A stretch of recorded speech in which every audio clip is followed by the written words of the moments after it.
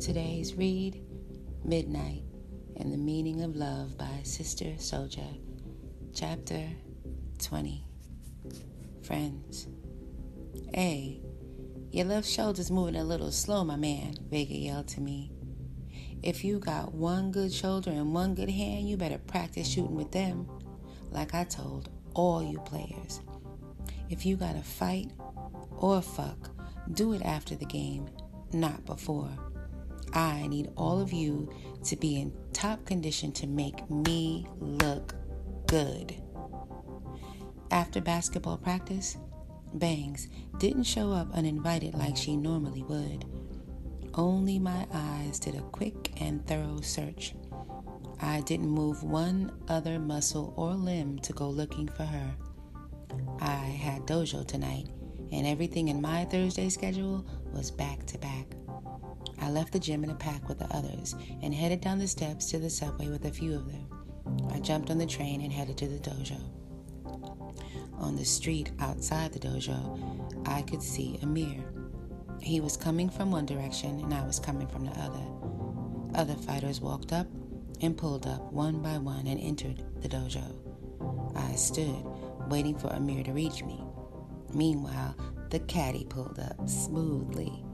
I watched as Amir seen the caddy from a distance. And then he dropped back some and sidestepped and waited for Chris's father, Reverend Broadman, to pull off.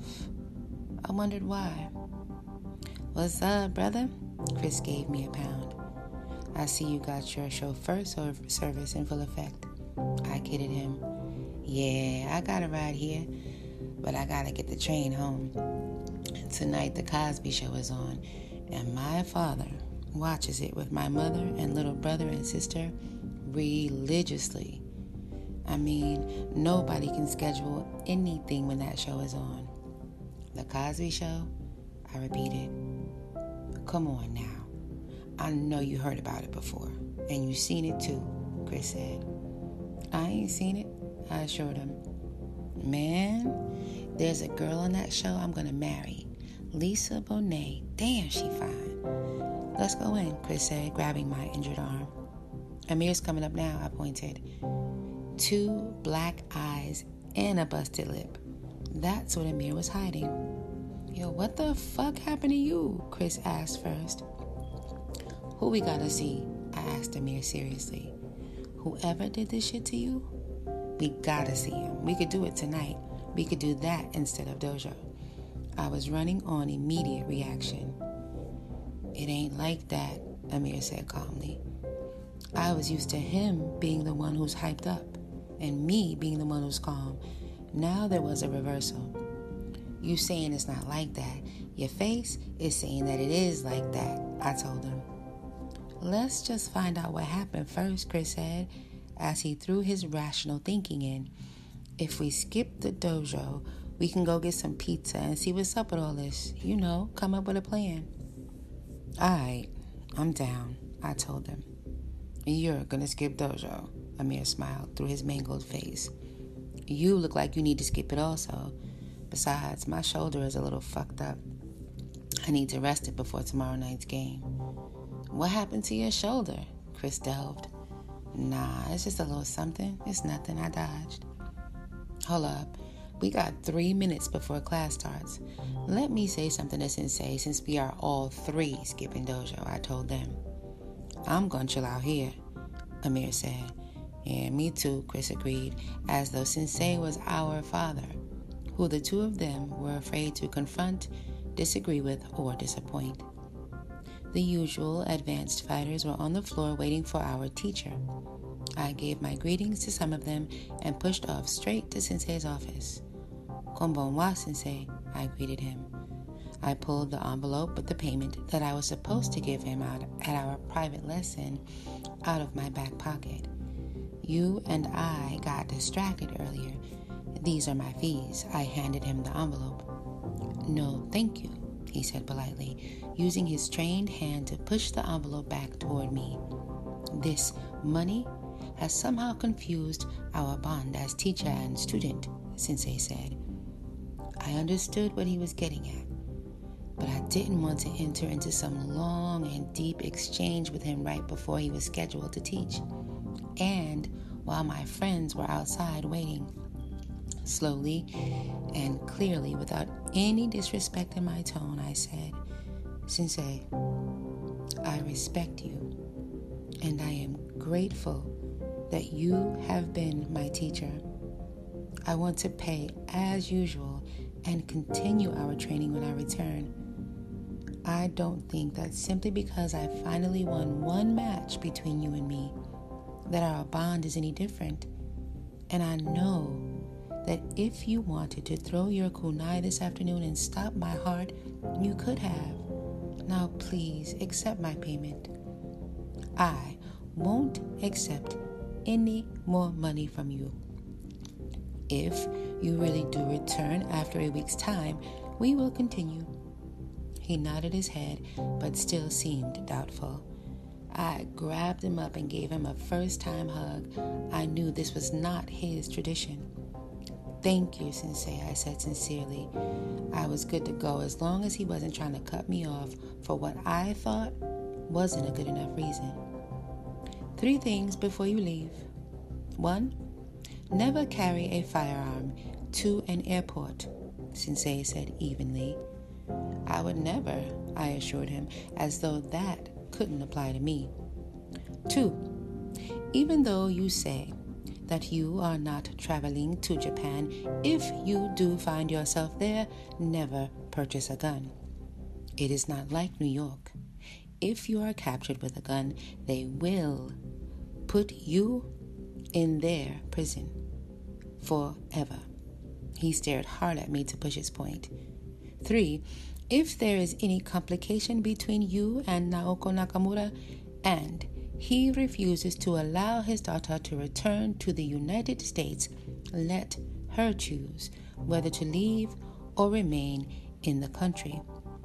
If she chooses to leave, let her leave the country of her own will, on her own 2 feet. What do you mean? I asked. Don't put yourself in a position where any authority could accuse you of kidnapping or any other kind of crime that carries a severe penalty. If you do, you will pay the price for every foreigner. Pay the price for every foreigner? I asked. The Japanese, as a people, have always distrusted foreigners.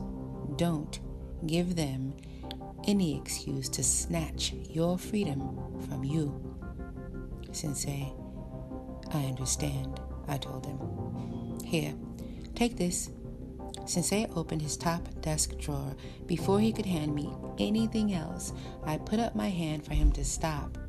Sensei, you have given me more than enough.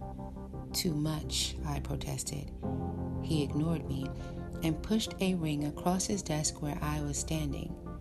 The ring was not made of gold. It was shaped for a man's finger and made from pearl. On the top surface was a wicked black insignia made from onyx. It looked powerful on the white pearl. On second look and second thought, I could tell that the ring must belong to Sensei because the size of it was definitely for him. I looked down at my own big hand. Sensei, watching me intently, said, "Wear it on any finger. Just be certain to display it. In Japan and in many Asian places, this ring will win you favors that otherwise would be forbidden. Possessing it may allow the impossible to happen. It may even save your life." I listened, but I didn't believe in charms and material items that supposedly have superpowers, although the ring was nice looking. I knew I could not refuse him without causing further insult. I accepted it and thanked him. Sensei said, "Sayonara." Sayonara. It was the word I hated most coming from my wife's lips. I paused and felt a chill. Sensei walked toward the class with a slight limp. Amir and Chris are with me. They will both miss class tonight also. Of course, Sensei said, they are your friends. Let them bid you farewell.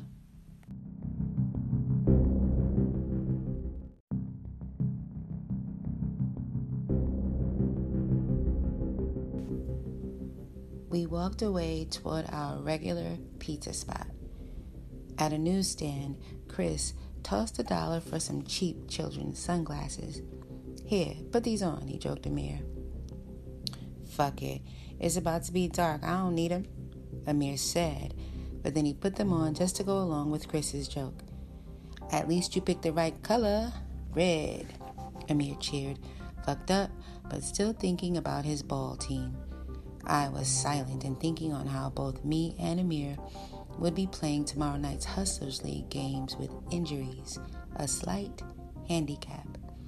With a large, hot cheese pizza pie at the center of our table and 2 Cokes and 1 water, we each grabbed a slice and dropped it down onto the 2 thin white paper plates. Chris grabbed the salt, and I grabbed the crushed red pepper, and Amir grabbed the garlic. Instinctively, I whispered, Allah, La ilaha, illa Allah Muhammadur Rasulullah over my slice before I bit into it. So, why are you hesitating to do something about your situation? I asked Amir. Or is it that you already took care of it? If you already took care of it, you don't have to speak on it. But if you let somebody do all that shit to you, they'll feel crazy confident and come back and finish you off if you don't get him back first, I warned him. Does the cat that did that to you live on your block? Or is he on your team? Is he somebody you're going to come across again and again? Chris asked Amir. Yeah, it's somebody who I have to see. No doubt. Amir confirmed, being vague.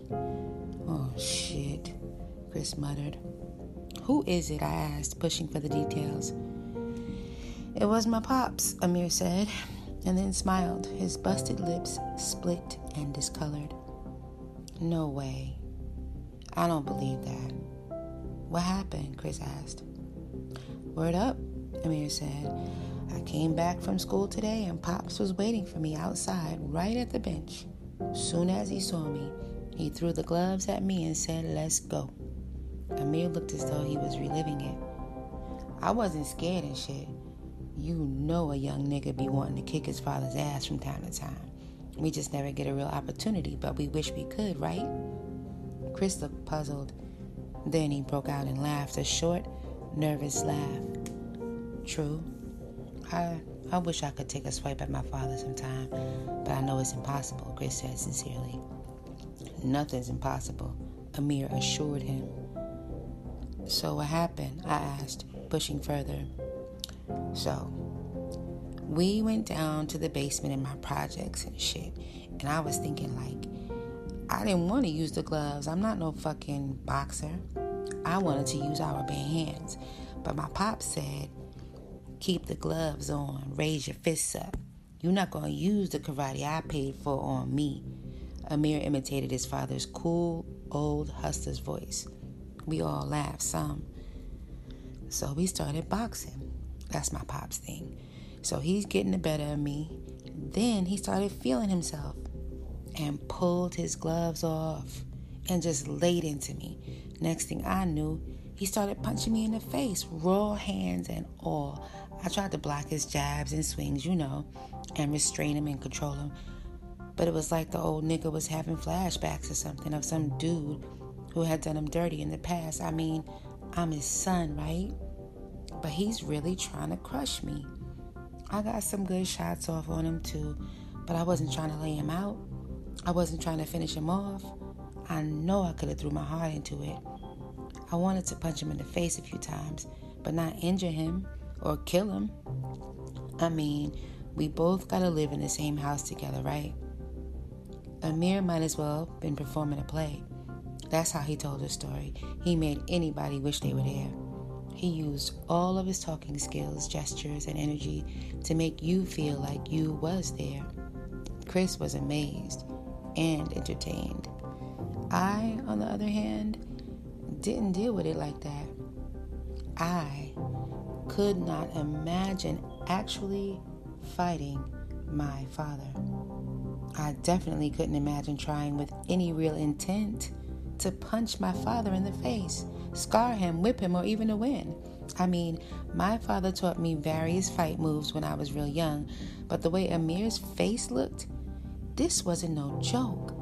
It was real difficult to get my mind around the idea that his father tried to do him something extra dirty.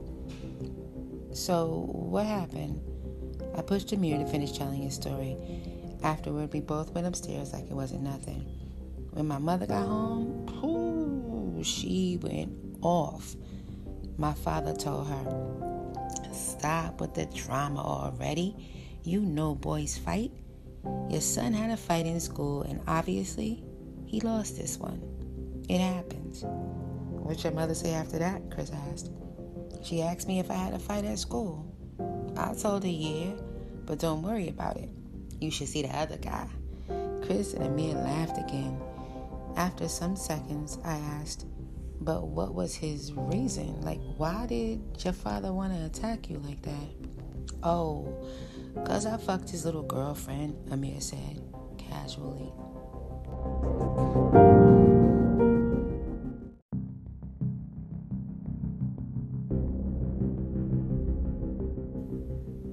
"The girl I saw at your apartment yesterday? Not the girl, Dana, who was on the bench with me when you rolled up." "I know. The one that was sitting on your bed."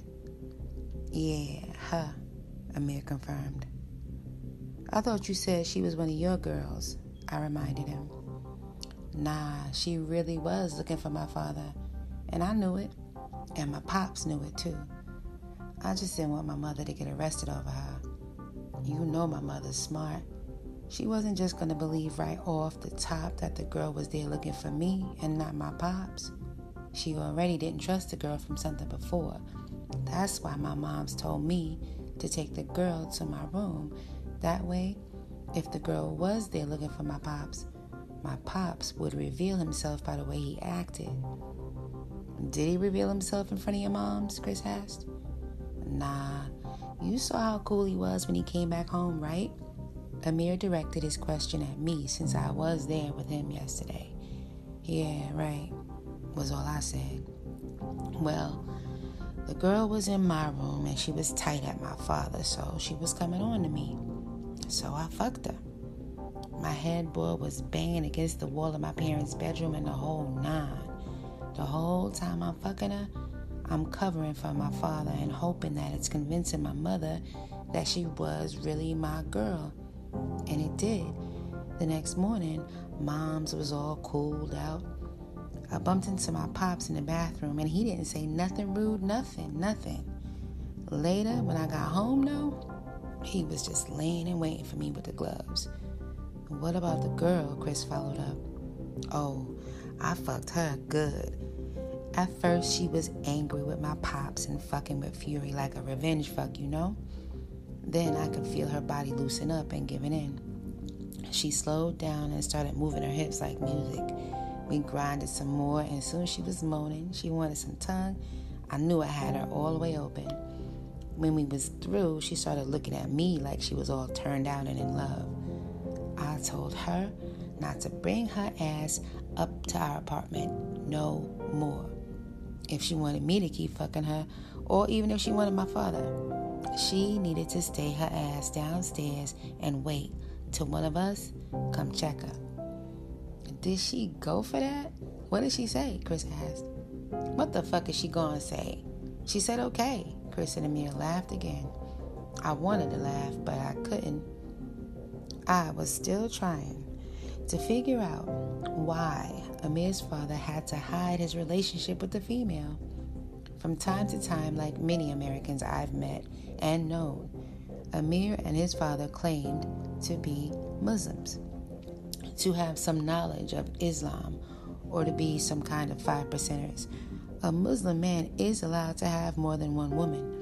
In fact, a Muslim man, according to the Holy Quran, can have up to 4 wives. So what was the dilemma? If I chose to take a next wife, I would be upfront with it. I would introduce her to Akemi. I would teach her to love and respect Akemi as first wife. Akemi would accept her also.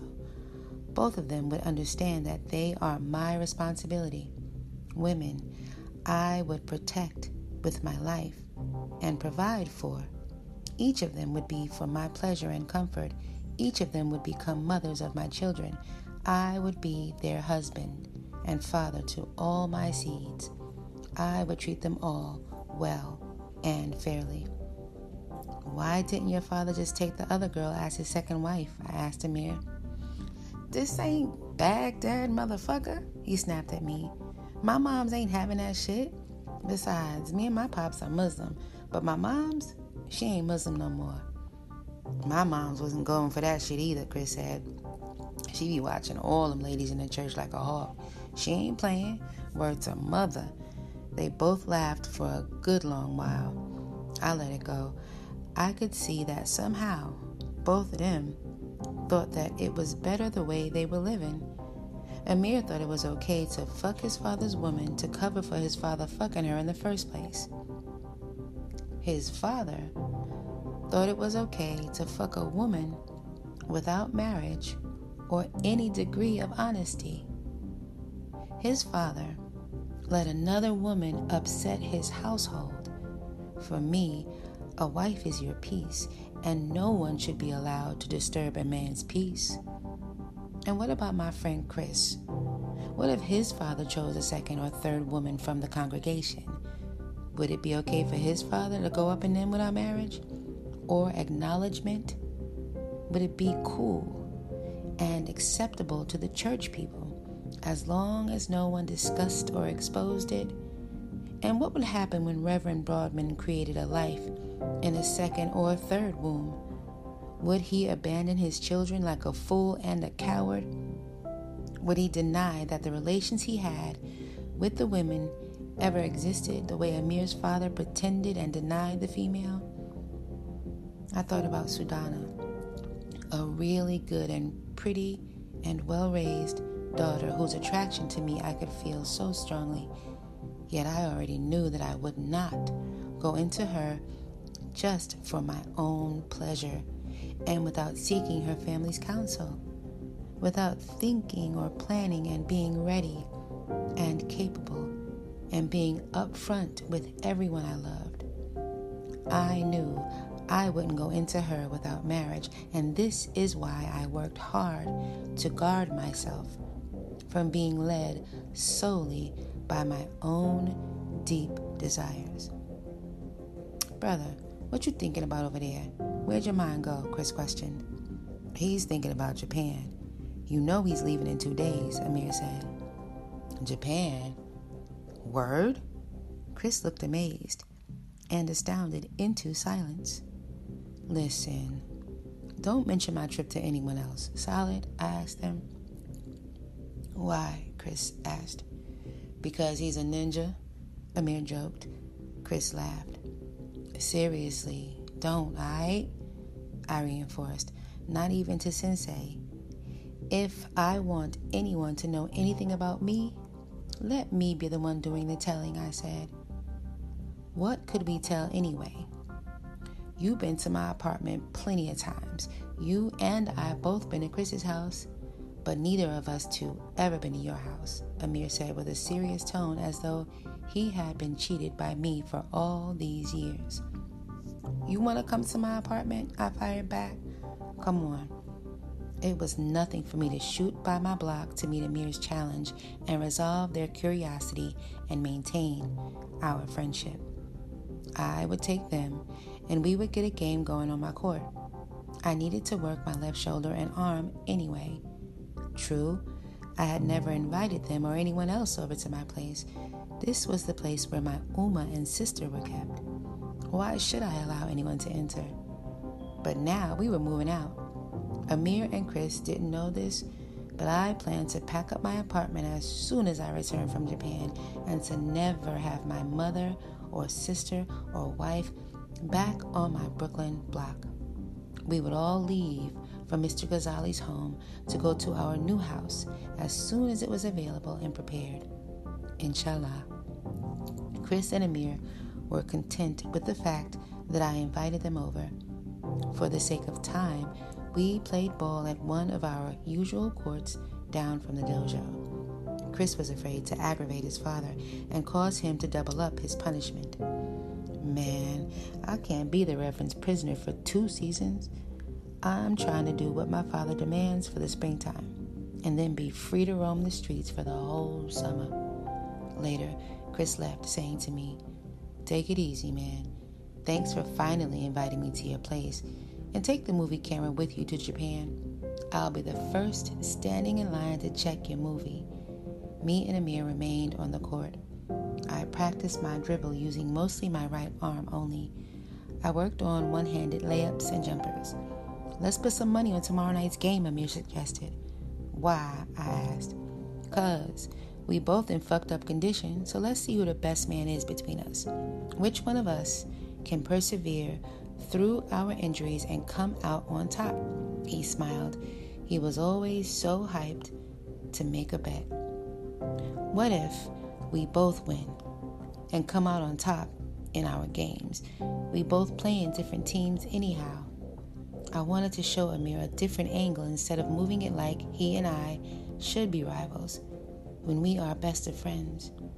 Besides, your injuries are on your face. That's not going to interrupt your mean-ass jumper. Don't sleep. I use this face to get a lot of shit accomplished.